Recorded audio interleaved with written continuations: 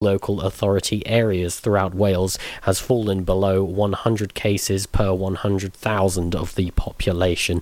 This is encouraging, but we must continue following the rules and guidelines to maintain this trend. The public should also be aware that the level 4 restrictions remain in place in order to keep infection rates falling, and that you should stay at home, meet only the people you live with, work from home if you can, wear a face covering, wash your hands regularly, and stay 2 metres from anyone you do not live with. Dr. Davies spoke further, saying that the Welsh Government has announced that the revised vaccine strategy will mean that every eligible adult in Wales will be offered a first dose by the end of July. In addition, adults with severe or profound learning disabilities and those with any mental illness that causes severe functional impairment will be invited for vaccination as part of the JCVI Priority Group 6, and the Welsh Government has published guidance on identifying eligible individuals in these groups and how to support them to take up their vaccine offers. The Welsh Government has also announced an expansion of workplace and community testing,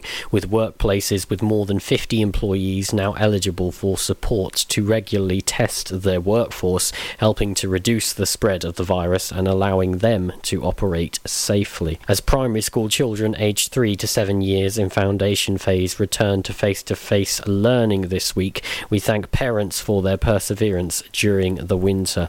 We need your continued support to control the spread of coronavirus, so please do not send your child to school if they are unwell, even if you are not sure if they have coronavirus, and please continue to work from home when possible. I'm Charlie James, and you're up to date on Pure West Radio. PWR.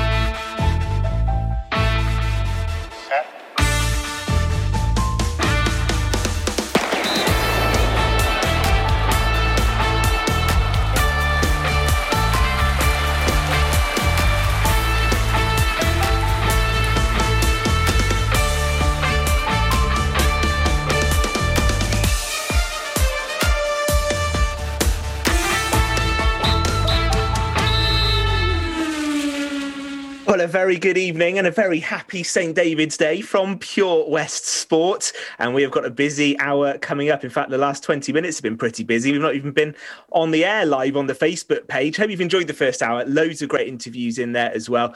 Excellent work from the team this week. And coming up between now and 9, we'll be joined by the Scarlets team manager, Sarah Davis, to talk about her role at Parker Scarlets and why she's speaking out on the issue of social media abuse in sport. Looking forward to talking to Sarah.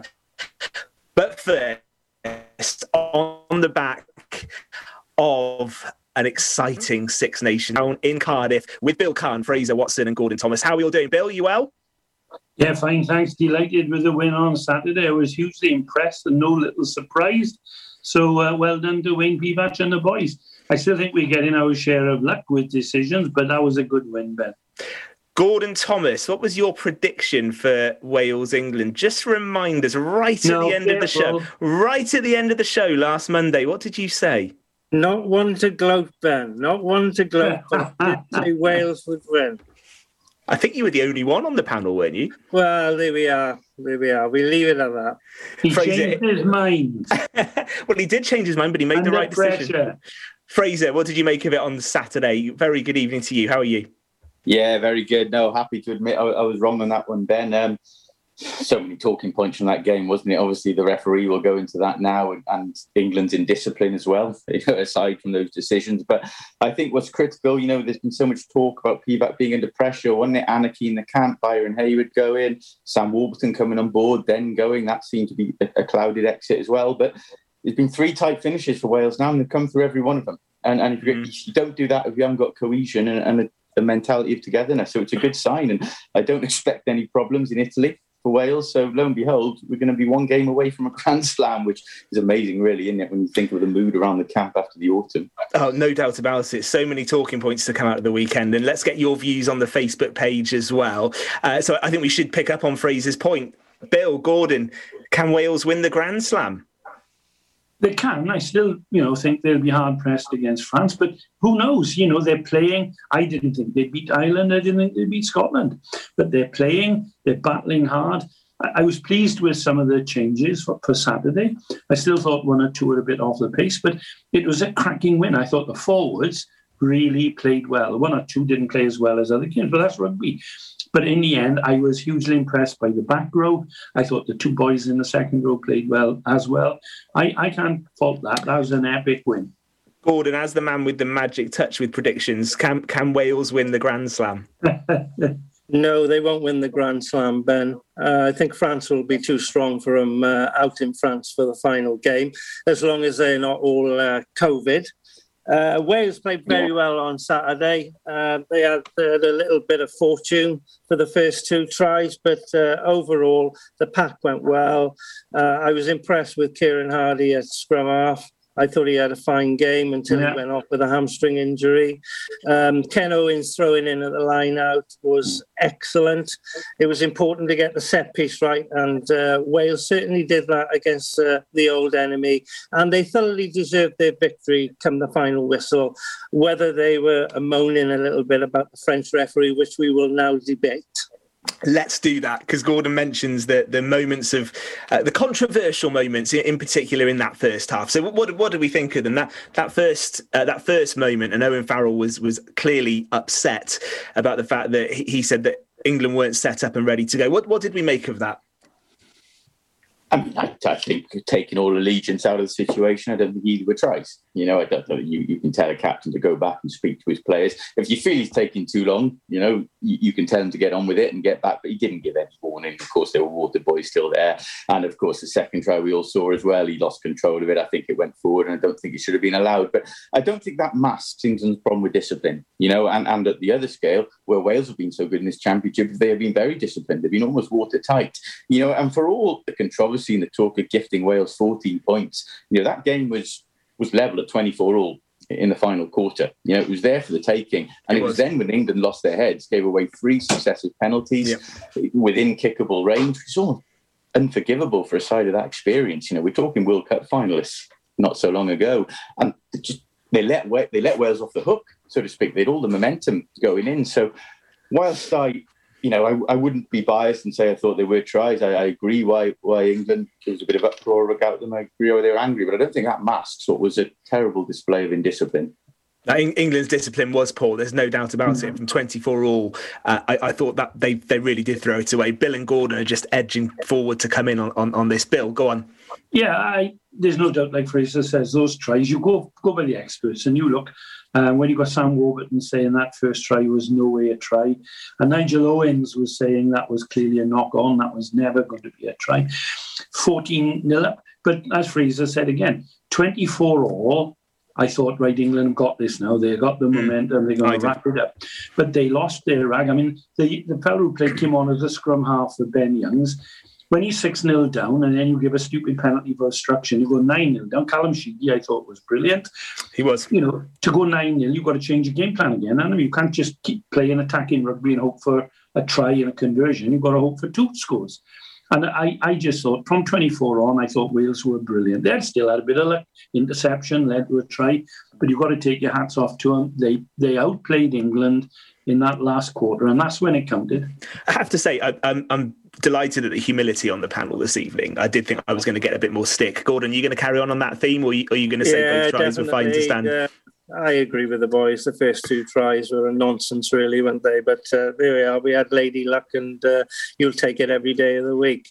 When it was 24-all, I was delighted for Callum Sheedy, who came on a fly-out, because he's been criticised that he wasn't a goal kicker, a recognised goal kicker.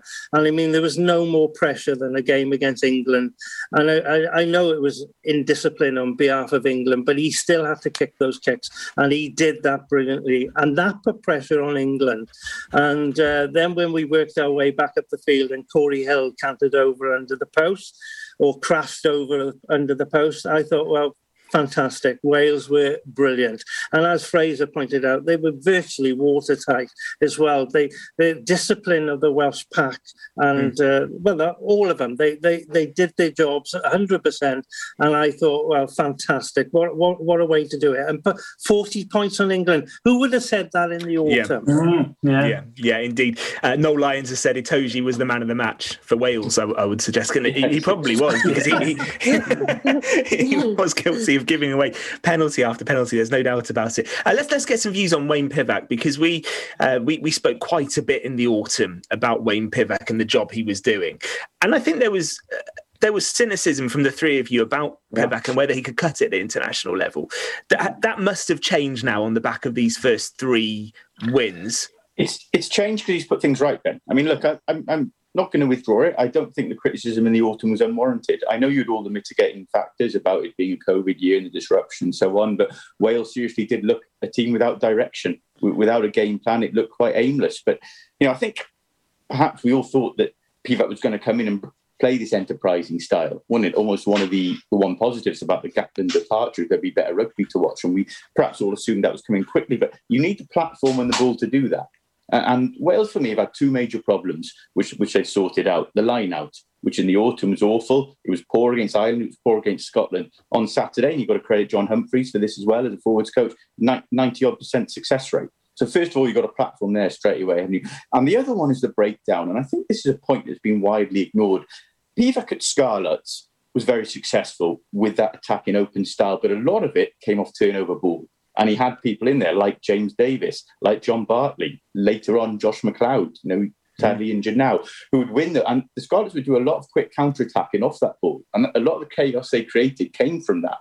Now, in July, during lockdown, which went largely under the radar with everything else going on, the law was changed, wasn't it? It was changed to almost curtail the jack play. So it wasn't so easy. Yep. So the basis of Pivac's success, which a lot of people assume he bring into the Wales coaching sector, then had to change as well. So he had to make alterations as well. So perhaps there was the style he wanted to implement, he couldn't necessarily do, and it's taken him time to adapt as well. And I think that aspect has certainly been a lot better. We just mentioned it. Wales conceded far less penalties at the breakdown in the Six Nations than they were in the previous games in the PFAC. So I think he may have had to make an adaptation as Wales coach, which he didn't expect to, but he's done that and the side have done that. And, they're not finished article by a long way. We all know that. We're not getting carried away even on the back of 3 wins, but they certainly look a much better outfit now. Indeed. And does this put Eddie Jones under a bit of pressure now, I think, because with 2 games to play, I think England are staring down the barrel of a pretty miserable Six Nations campaign. But Wales definitely deserved it. And we're going to talk to Sarah Davies in just a few moments, and let's get some of your reaction on the Facebook page as well. I should ask you, chaps, and I did say at the start of the show, wishing everyone listening a very happy St. David's Day today. How have the 3 of you marked St. David's Day? Bill, I can imagine a Welsh cake in the Khan household today? Not a Welsh cake has touched my lips today. We had a nice walk up in Fishguard along the Parog and had a cup of coffee in the Ocean Lab for the first time. It was lovely.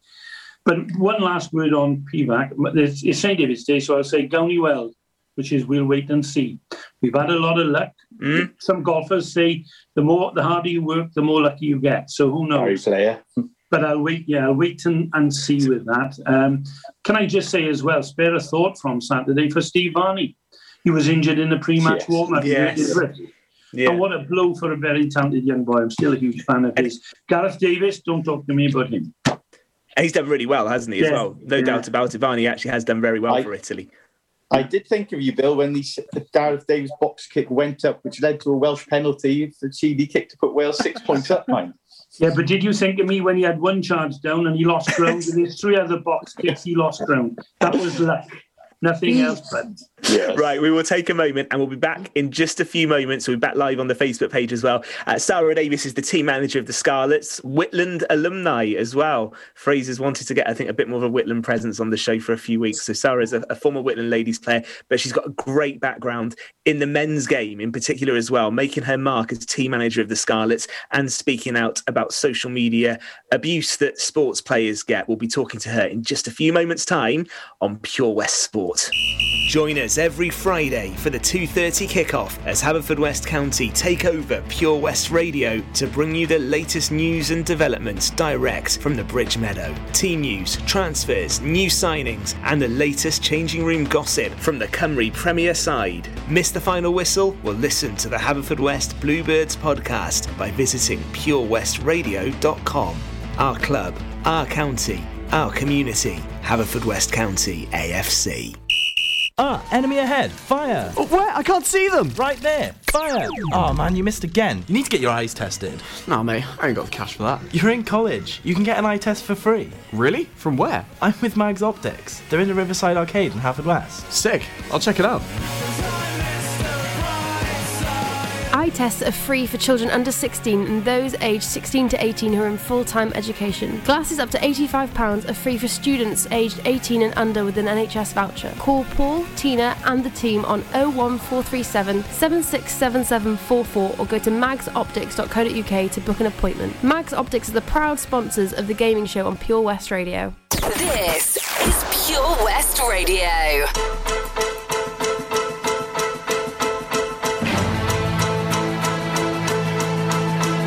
I saw the light on the night that I passed by her window.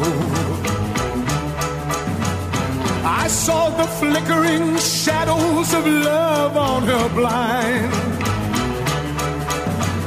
She was my woman.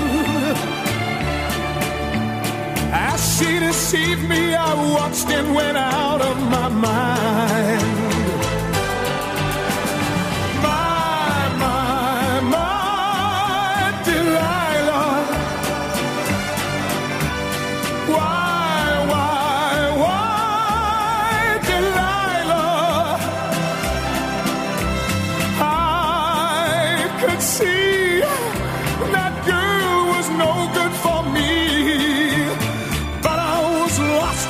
Slave that no man could free.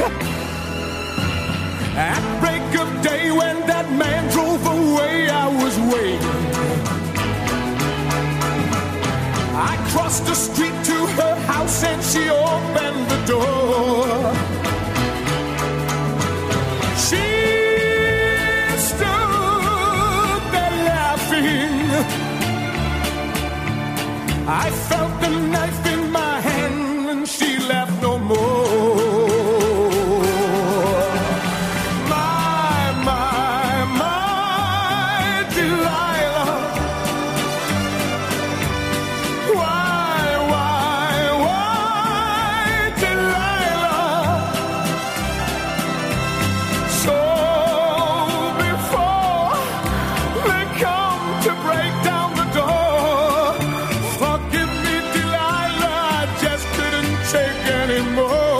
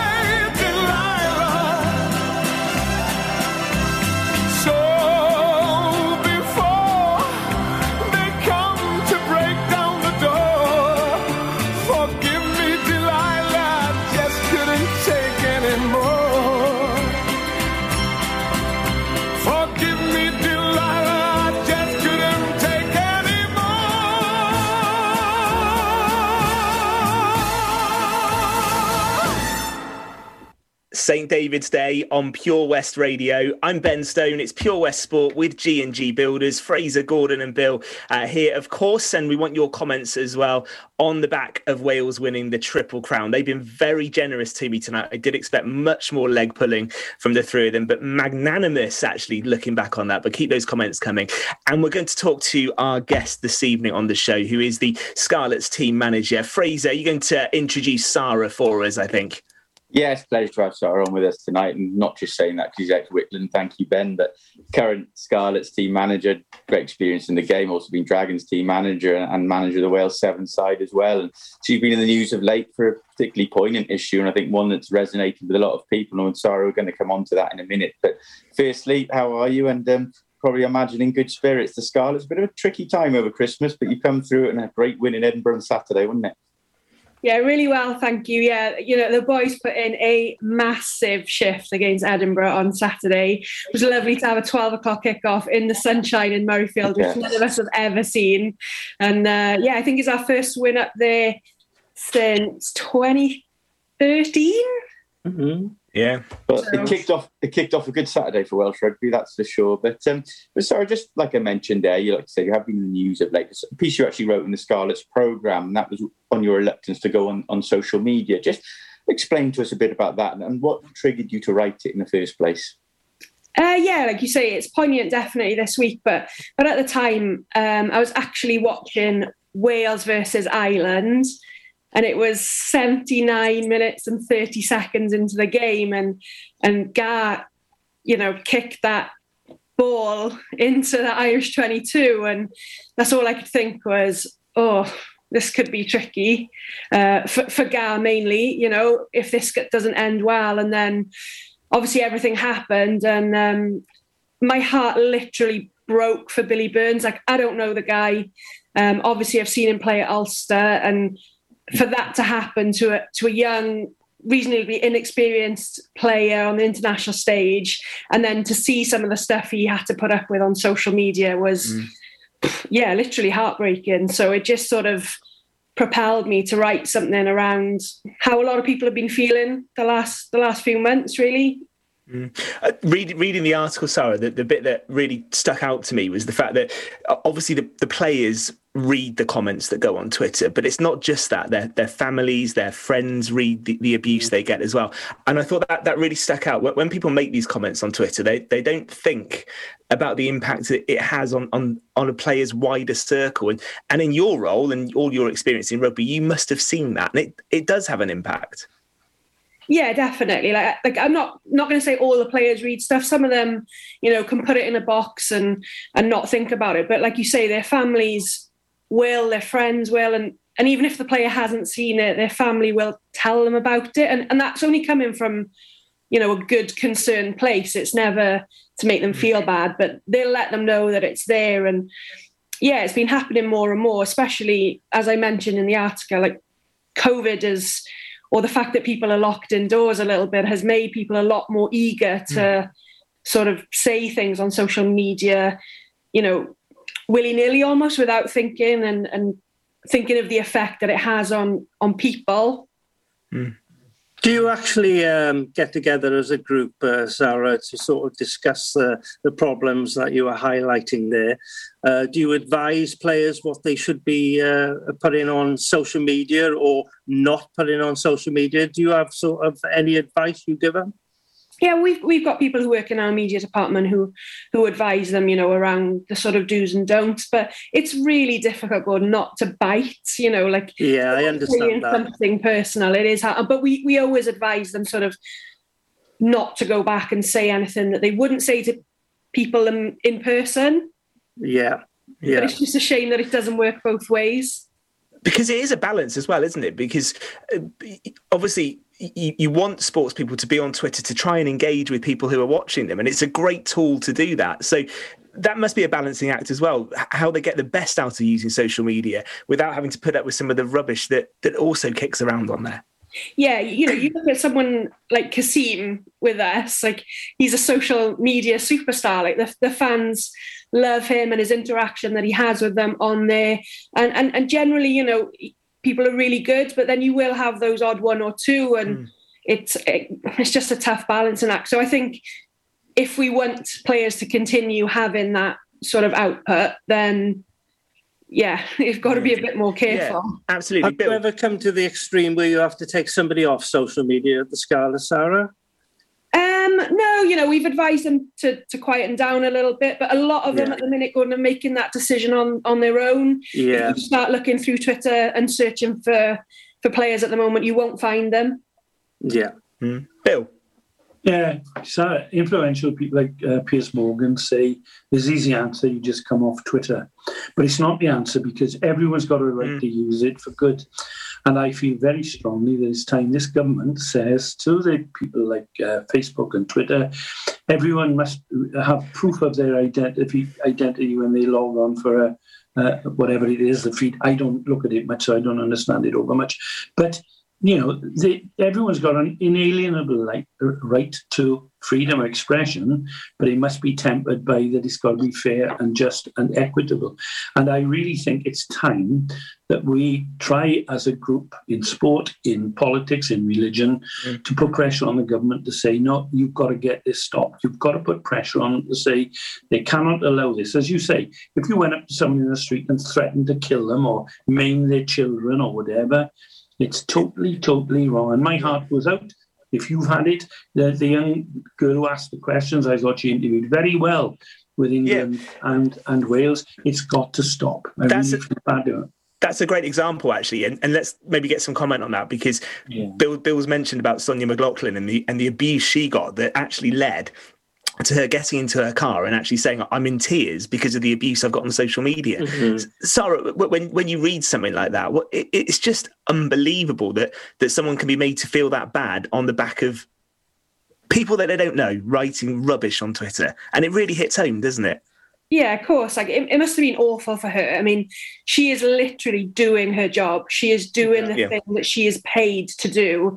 And working in that environment, I can guarantee there's somebody in her ear, in that little earpiece, telling her to carry on, keep pushing, get these answers. This is the way we want to go down. So, she could have stopped, but she could have lost her credibility as a journalist and her job. So I think people need to understand that there's probably more to it than it's not her sort of framing the questions in that way. She was probably being pushed. I don't know what Fraser, Bill and Gordon think, but I thought she asked the questions that needed to be asked. That's her job. And there's no excuse for any of the abuse she took. And it was a controversial game. There were controversial moments. And to be fair to Owen Farrell, he's entitled to answer the question how it's been asked as well. I don't actually think he did much wrong. But to actually send abuse to someone like that is terrible. Go on, Fraser. I think it goes deeper, Ben, and I want to touch on this with Sarah now. Female rugby has come a long way in the last decade. Female representation in sport has come a long way as well. But I'm interested to know, Sarah, do you still feel vulnerable as a female, so to speak, in that you are in a role and there's no escaping it, which before you is predominantly male dominated, if not all? I'm not sure if you're the first female Scottish team manager, but certainly the balance between male and female and the coaching staff has been heavily in one favour, hasn't it? And it's not just with that. You look at women analysts are still in the minority, and I look as well, and we've talked about McLaughlin there, which is good, but also it happens in other sports, don't you? Look at football. I mean, Karen Carney gave a perfectly valid view, in my opinion, on Leeds. She got abused for it. Now, every time Karen Carney slips up, she gets pillared on Twitter. And I listen to other pundits. You've got TalkSport, Alan Brazil making gaffes all the time. Dean Saunders, I once heard him preview an Ashes test between England and Australia on day England was playing Ireland, not Australia. And there were a few laughs about it, and there were a few barbs on Twitter. But Dean Saunders, Alan Brazil, never got the abuse of a Karen Carney gets, for example. Do you still feel vulnerable just because you are a female? I'm not sure vulnerable is the word. I'll probably never admit to that, being in the role I do. But it can be difficult. I think you have to be extremely good at it, or really on that edge, because I think if you can't back yourself, then there's not many other people going to back you. So, I guess the word vulnerable just makes me a little bit nervous. But But what I mean is, it's almost with women, there's people waiting for the ridicule, isn't there? There's people 100%. And like, you know? I've had some brilliant comments from supporters in different regions and things like that behind me, but you do just have to let it go over your head and realise they probably would say that to anybody who's there. Yeah. No, but you were brought up in Whitland, Sarah, so I fully understand how you cope with it. Yeah, pretty used to it. We'll talk Whitland in just a second. Best thing you said all night, Gord. Just on that, Sarah, that article you wrote, I've retweeted it and we'll put it out there because I thought it was brilliant to read that and actually see someone coming out and saying what you did. So well done for doing that. It's an excellent article. And it is excellent. Anyone listening and watching tonight to have a read of that. Can we talk about your role as team manager, though? Because I bet you do all sorts. Tell us about, what does a typical day look like for you as team manager of the Scarlets? So I don't think there is a typical day, which is always exciting. But, you know, for me, a massive role is sort of like the day-to-day logistics, operations of the place, you know, the travel, everything getting ready for weekends, general, you know, putting the training schedule out, making any changes, telling people where they need to be and when, what they should be wearing, making sure they're all right. But then a massive part of my day-to-day role, I guess, is just checking in with people. Like normally I can tell when someone walks in the morning whether they're in a good place, bad place, need a chat, need a coffee, need a clip around the ear. You know, they're all different. And I think you learn character-wise, like you know if people are quieter than usual or louder than usual. It's just taking the time to just check in with everybody, players and staff. Bill? Is there a way of compartmentalising it, Sal? Because I know when you got appointed, a well-known local rugby player said to me, she'd be brilliant. She's from Whitland. She'd be brilliant. She'll do all the washing, all the ironing. She'll darn their socks. She'll straighten their ties, put them to bed. No, that's stupid to say it. We know that. But we laugh about it in a way. It's this violent, aggressive stuff that's got to stop, isn't it? Because they're not sports supporters. They're just not human beings, really. They thrive on making people unhappy in any walk of life. So, you know, do you have that philosophy? I'm sure Mum has given you the basis for that, to say, I just turn it off and ignore it because it's not aimed at me. It's just aimed at society, really. Yeah, 100%. Like I've played rugby since I was 8 and been bought up, potentially dragged up in Whitland Rugby Club, and you know, you just learn to get. You know when things are banter, as people say, and when it's a bit of a laugh, and when it's a bit of a joke, and when sometimes people just want to get a bit of a rise out of you and see that they can. But then there's, like you say, there's times when it's just uncalled for and cruel, and that's the stuff that the people need to be more mindful of, really, is just cruelty around it. Like, we're all for a bit of fun. We're all still rugby people at the end of the day. You could probably, you know, have a drink with us all in a rugby club and get away with most things. But that line of cruelty is getting closer and closer. I have to say, Sarah, and you mentioned Whitland. It's great to have a Whitland legend on the show finally. Yes. Tell us. I agree with you there. Tell us about your links to Whitland Rugby Club, and obviously Fraser, of course. Whitland's been a big part of his life as well. First question from me, because this is something Bill and I have often laughed at over the years: is Whitland Carmarthenshire or Pembrokeshire when it comes to?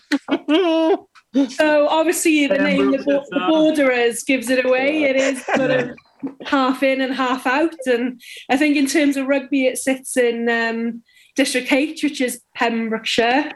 It's the district, I guess. Spot on. It's spot on with the answer. Yeah, that's the same answer I've had over the years. Go on, Fraser.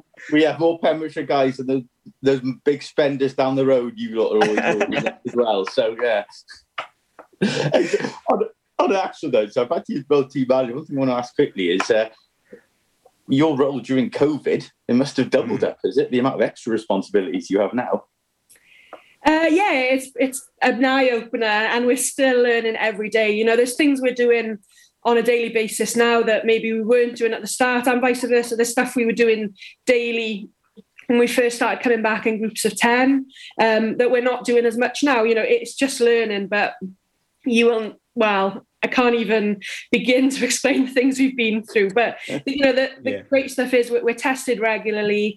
The boys are really good. You know, it's tough socially distancing in rugby, and it's tough separating from being sort of on the field and off the field, but everyone's doing their best. Sure. The mask stuff is good. The mask etiquette is very good in work. So gets to hide a lot of faces. The challenges, though, of going through this COVID period must have just been bigger than anything anyone's ever seen before, and having to adapt your work and being around the club. Everything has just changed, hasn't it, over the last few months? Yeah, let's hope it never happens again. But, there's things like one-way systems and, like I said, the masks wearing, the hand hygiene, the testing. It's just surreal. Absolutely surreal. Go on, Bill. Yeah, just taking it back to family. I mean, you've been an excellent administrator, a team manager. Everyone I speak to in Llanelli speaks highly, and in your previous job as well. But you'd have to give credit, I suppose, to Mum, to Sue, because without her, Whitland probably wouldn't have had. She was one of a few that would push the Whitland ladies and to work with the Scarlets. You pay tribute to her, I'm sure, so, wouldn't you? Yeah, definitely. I wouldn't have had a club to play with once I'd finished university if it wasn't for Mum starting the team when I was away. And, the commitment she's shown to the club over the years is unbelievable. And I take pride in knowing that that's what she's done, and I try and use a little bit of that in my everyday work. Secretary of the club, know itself, isn't she? Probably, Bill. Yes, she is. Final question for me. Just the coach as well. Yeah, final question for me. And it doesn't have to be a Scarlet, but over the years you've been a team manager, Sarah. What's the most unusual request you've had from a player that you can share with us on the radio? I bet you've had some good ones. Don't say anything. Yeah, I'm thinking, try not to stitch anyone up here. You don't have to name anyone. I have general requests for stuff like headphones, batteries, lighters to burn socks is one of the newer ones. So, they cut their socks to wear the grip socks. Yeah. So we burn the bottom of them to stop them ravelling. So they're like, have you got a lighter? So I've had to learn to carry a lighter in my rucksack, just in case someone needs to burn their socks. That was massive on the sevens, especially. You're washing, the boys are getting changed 3 times a day and all of these things. And you're just like, yeah, here it is, I've got it. My bag's like Mary Poppins. It's like one thing after the next, after the next. Oh, that's great. I don't think you've given anyone's identity up there at all. So I think you're safe. I did try, really hard. Sadie has said on the Facebook page, great to see Sarah representing women in sport, Scarlets, Whitlands especially, and the recent post was brilliant. Keep at it, Sarah. And we completely agree. That article you wrote was fantastic. You're doing a great job with the Scarlets. Thank you ever so much for being with us this evening on the show. Thank you very much for having me. Excellent. Thank you, Sarah. That video will stay on the Facebook page, and we will make sure we put on social media that article that Sarah wrote as well. We're going to be finishing the show by talking cricket before 9 o'clock here on Pure West Sport. The Valero Community Update on Pure West Radio keeps you updated with the various projects Valero are supporting in Pembrokeshire, from sports clubs, schools, charities and musicians to members of staff from Valero who volunteer their time. We hear about the latest community projects Valero do to support our community on the last Wednesday of every month at 9:30 a.m. and 5:30 p.m. only on Pure West Radio. If you miss it, catch up on the podcast at purewestradio.com. The Valero Community Update. At KO Carpets, you know quality is assured. We've been your local family-run business for over 40 years. We're widely recognised as Pembrokeshire's leading supplier of domestic and contract flooring. We provide full end-to-end service, free measures and estimates, free delivery and free fitting by our professional team of highly skilled fitters. Come and see us at Vine Road, Johnston, or drop us an email, sales@kocarpets.com. We're a knockout at flooring. West is best on Pure West Radio.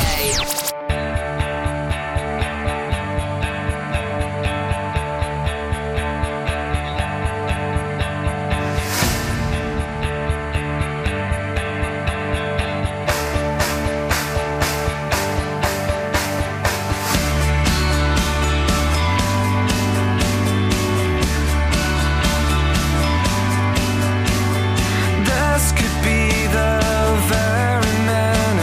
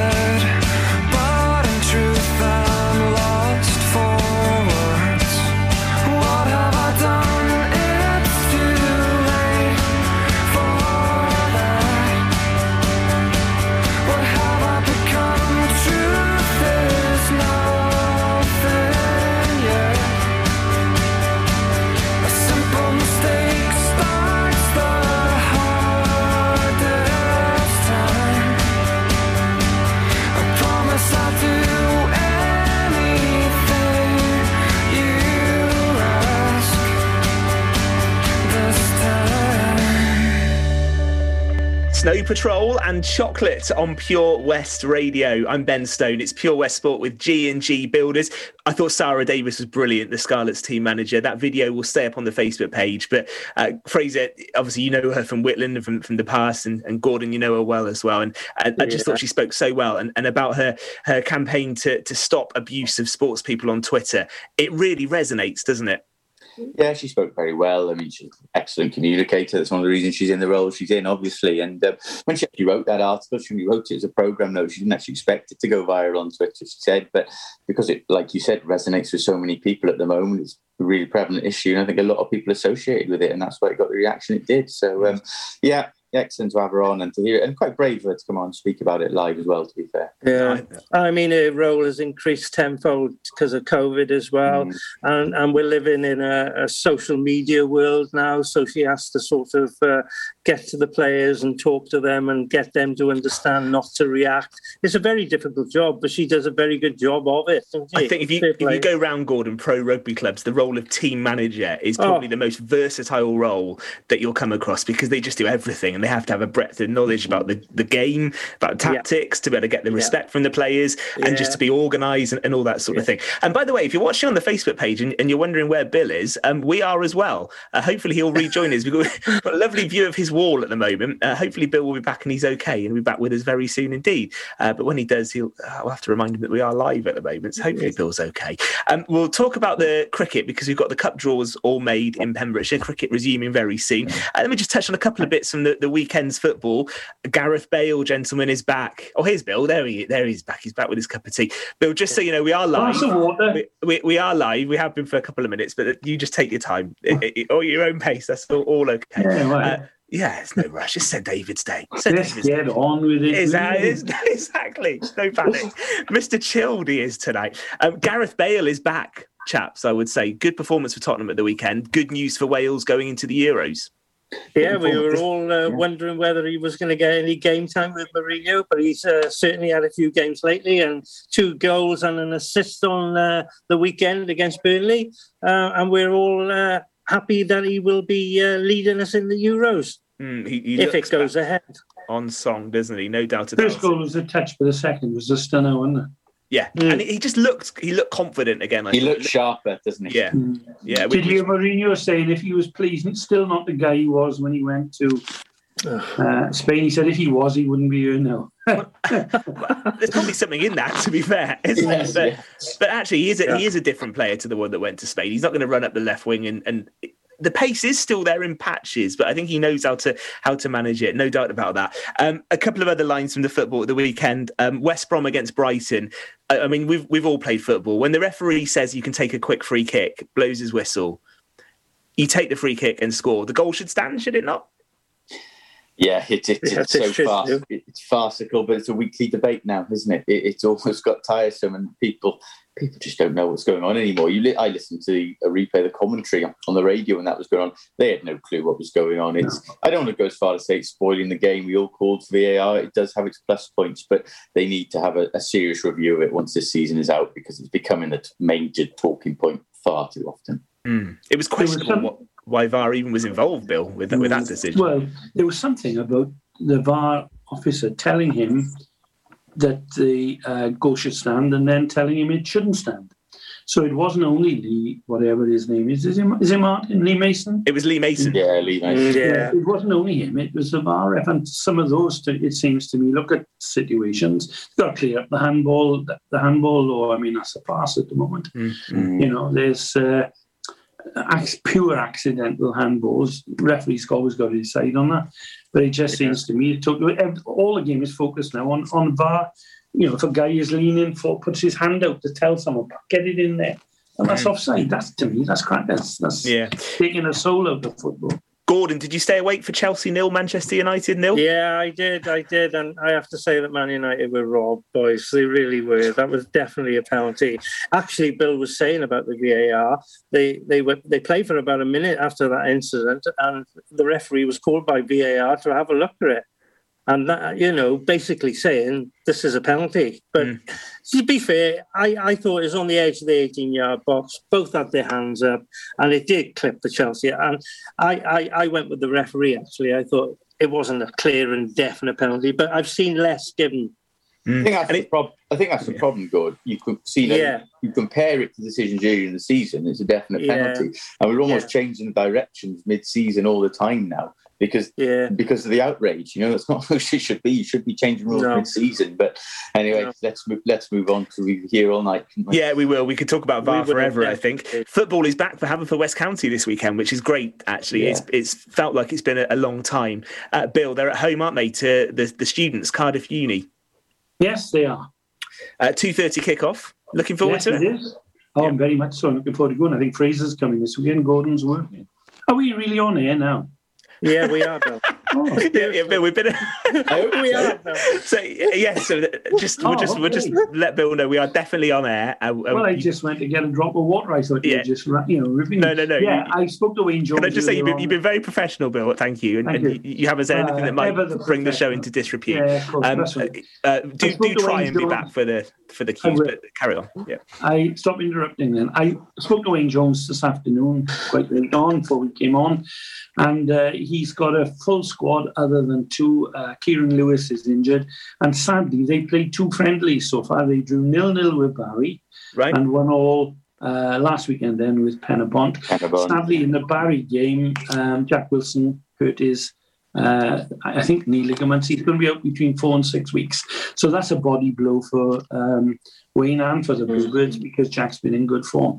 But everyone else is fit and well. They're training tonight in Carmarthen, and they're then training in midweek as well prior to the game on Saturday. So I'm looking forward to it. I know Fraser and chooses him, and Gordon sadly can't go to this one, but he'll be at the next one when they're playing New Saints. So it's lovely to see a bit of sport being played, boys, isn't it?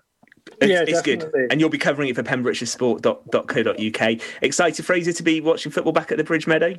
Yeah, it's going to be quite strange, isn't it, watching local sport again. It's going to be a good measure to see how far Haverfordwest have come, actually. On the opening day of the season, they went to Cardiff, and actually had a credible 0-0 draw.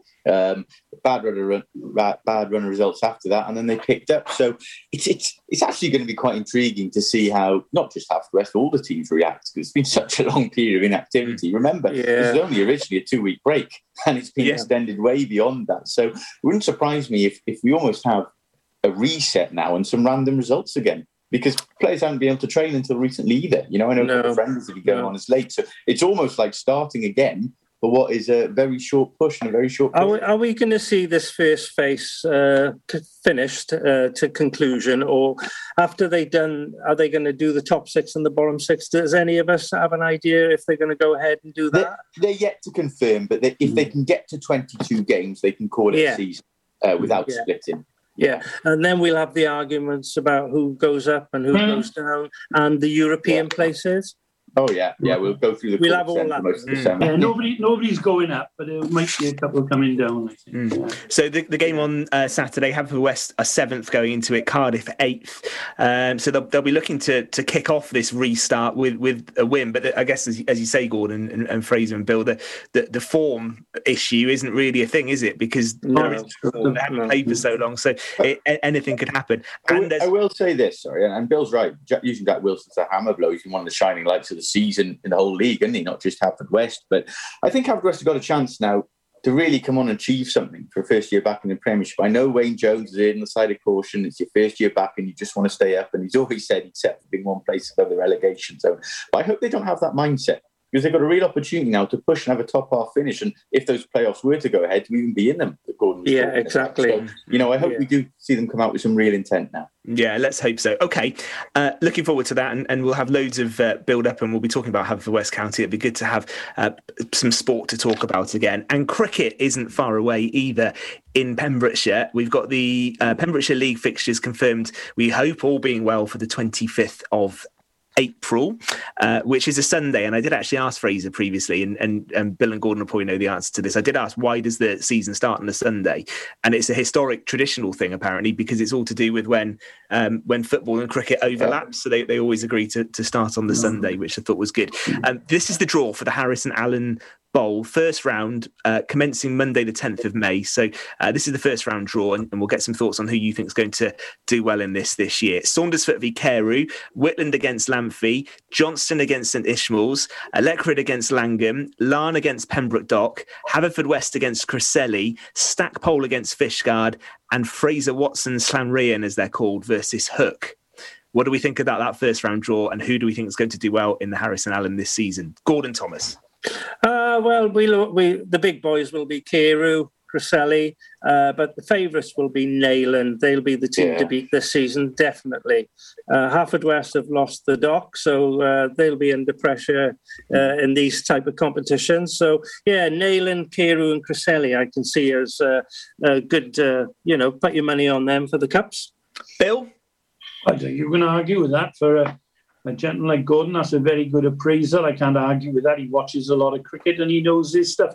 The big game, of course, is Haverfordwest against Cresseli.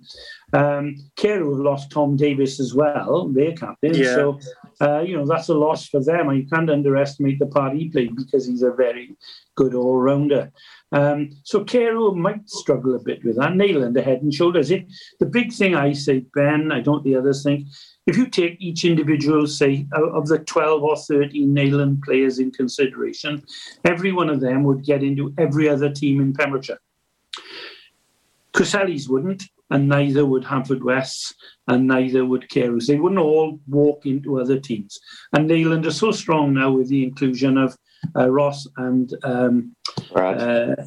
And Brad, that they haven't got a weakness. In fact, their problem is keeping everybody happy now, but it's a nice position to be. So you have to go for Neyland. They've been massively successful in the Dougie Morris. I can't see that changing. Have you got them in the Dougie? No, what have you got them in, Trace? Second round? If we get past Hook, I did speak to Sean Hannon in the first hour. He was quite magnanimous. He concealed his delight at the fact that Neyland have a bye and then possibly Llanrhian at home in the second round. No, I hope you told him they'd be travelling down the road to Hook. Well, part of me hopes so, to be honest. You've been playing the Alec Colley then. I mean, look, and he was quite honest as well. You see Haverfordwest and Cresseli, two of the people who expected to challenge, and one of them's going out in the first round. It will be interesting how Haverfordwest cope without Simon Holiday. Obviously, it's Carew's first league team, like Tom Davis. I thought Carew actually very impressive in the Harrison Allen last year. They had a horrendous draw, didn't they? They had to go to Whitland in the first round. Yeah. Then they had to play Cresseli, and they ran Neyland very close in that quarter-final. Now, Carew haven't got it easy first up. They're away at Saundersfoot in Harrison. They were semi-finalists a couple of years ago. They'll know the likes of Tom Mansbridge, talented young players, and they're a dangerous side. But if Carew can get through that, I expect them to be the major challengers for Neyland for Harrison Allen Bowl. But I don't think anyone could deny that Neyland are the favourites. They're such a well-oiled, efficient unit now, and there's no weaknesses there. Okay. Looking forward to that. Looking forward to the start of the cricket season in Pembrokeshire. 25th of April, Harrison Allen to come. The Dougie Morris Cup draw was also made. Let me just quickly run down those and we'll get some thoughts on those from the three of you as well. They're coming up on the 17th of May, so the week commencing May the 17th. Cresseli St Ishmaels, Langham Haverfordwest, Narberth against Pembroke, Pembroke Dock against Whitland, Lamphy and Neyland, and Hook and Llanrhian will be the first round matches there. Any games there, chaps, that catch your eye? I mean, the first round, if I go pretty much to script, what is interesting is Cresseli and Haverfordwest. We just talked about the Harrison Allen Bowl clash. If they both win, they're meeting in the quarterfinals again. Neyland, they've won this trophy 6 out of the last 7 times, so we don't want to repeat ourselves. How can you go against them as favourites? But I think it's their way to Lamphy. You'd expect them to get through. That won't be easy. Lamphy in Division 2, but still Neyland should be too strong. And I believe that's a possible quarter-final then against Llanrhian. Now, Llanrhian are a very good side, and they've proved a very good cup side in recent years. They've reached 3 finals, couldn't get over the line in either of them, but Bill touched on it there. Without Brad McDermott Jenkins, they're going to be a different side. He's a huge hole to fill. And it's just difficult to look past Neyland again, isn't it? I don't know what the others think. Yeah. Yeah, Neyland all the way, I'm afraid. Yeah, they're the team to beat this season. Yeah, it's a competition for all the teams that have won the league or the Harrison Allen Bowl in the past, Brent. So it's an elite set of matches, if you like. But there is still a huge disparity because, Lamphy are in that now because of their time when we spoke to Dave Lovell. And they're not half that side now, whatever we say about them. Clubs like The Dock are in there, Bill? The Pembroke Dock are in there. You know, when they were actually not Pembroke Dock at that time then. They were, they didn't play it in Berlin. They played on a hard wicket in Britannia, and the club was called Britannia. But they're not the sides they were. And there's still a hardcore there. In that game, Fraser's right, Loreni can beat any side on their night, so can St. Ishmael's, because they've got bangers. They've got people who can hit the ball very hard, and if they get a quick 50, God knows what could happen. But you still have to say the 4 top sides, Whitland are a side like that as well, but the 4 top sides still remain as Neyland, Carew, Cresselly and Haverfordwest. And it'll one of those will win it, I'm pretty sure. Well, an interesting tie, though. I said Haverfordwest being in the quarter-final there, May preempted that. They've got to go to Langham in the first round, and Langham, you know, they've got game changers as well, haven't they? Your William Beresfords and anything like that. They can who can take a game away from you if you're over. So I don't think they're going to be up there over the course of a league season. They're not consistent enough. But they're a dangerous cup side too. Yeah, the last year, Haverfordwest have had the hex on them. Langham haven't scored many runs against Haverfordwest. But as you say, there was a Dock out good. Anything could happen with that. Yeah. And at Pill Park's a lovely pitch for in sixes. Yeah. Going to be plenty of cricket to talk about, and I think we'll get detailed analysis of Fraser's contribution this season as well from the Test match starts on Wednesday. I was going to say, Test match to come. Can England square the series? No. Against India? 3-1 India. That's what. Can't see it. Gordon? Yeah, definitely. Spinners will win it. No problem. I mean, that last Test match, we haven't really mentioned much about it because it was over so quickly, wasn't it? But it wasn't good, was it, for England? That, and I think when Joe Root takes a 5 for, you've got to look at the pitch as well. But I think England's selections looked a little bit ropey throughout. 4 pitch, worst performance. Yeah. Peter said, agree with a comment I heard over the weekend about VAR. Abolish the pitch side monitor and just let the VAR ref make the decision. There's something in that. You could actually get to a point where we don't have any referees on the pitch in the Premier League and just let them watch the TV and make the decisions from there. Probably would get more right. No, you can't do that. You've got to have an official. Well, this is the danger. You have a referee. So much power away from referees. At least that's why I like with cricket. You've got the umpire's call. There is still a responsibility to the umpire. You've got to feel a little sorry for the ref because every move they make is scrutinised over and over again. Endless replays. So-called experts in the studio looking to criticise the refs at every sort of turn. Would be a referee other than the fact that they get up to 150,000 a year, I suppose. So they're well paid. Noel's been back on, and Noel simply says, "Hi, Bill, you are live." And I think that will probably be the final word on the show today. Noel Lyons on the Facebook They tell him to go back to St. David's and meet up with Fraser for an interesting conversation. He'll probably tell you to get a glass of water. We're just a bit worried. Is it just water in there, Bill? Definitely. We hope so. Well, listen, it's been an excellent show. I've thoroughly enjoyed it. Thank you for not taking the mickey too much about the England game. We will be back again. We'll be back again next week. And also don't forget to join us Saturday morning between 8 and 9 as well. A very happy St. David's Day. Enjoyed your company. More Pure West Sport next week. It's the Red Thread next with Tim Cooper.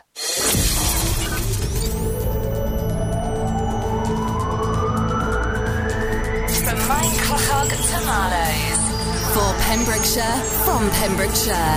This is Pure West Radio.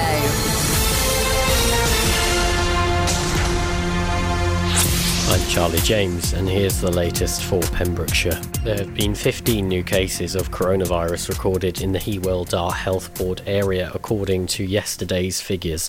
The figures from Public Health Wales showed 9 new cases in Carmarthenshire, 2 in Pembrokeshire, and 4 in Ceredigion. Across Wales, 247 new cases have been confirmed, and 16 new suspected COVID-19 deaths have also been reported by Public Health Wales.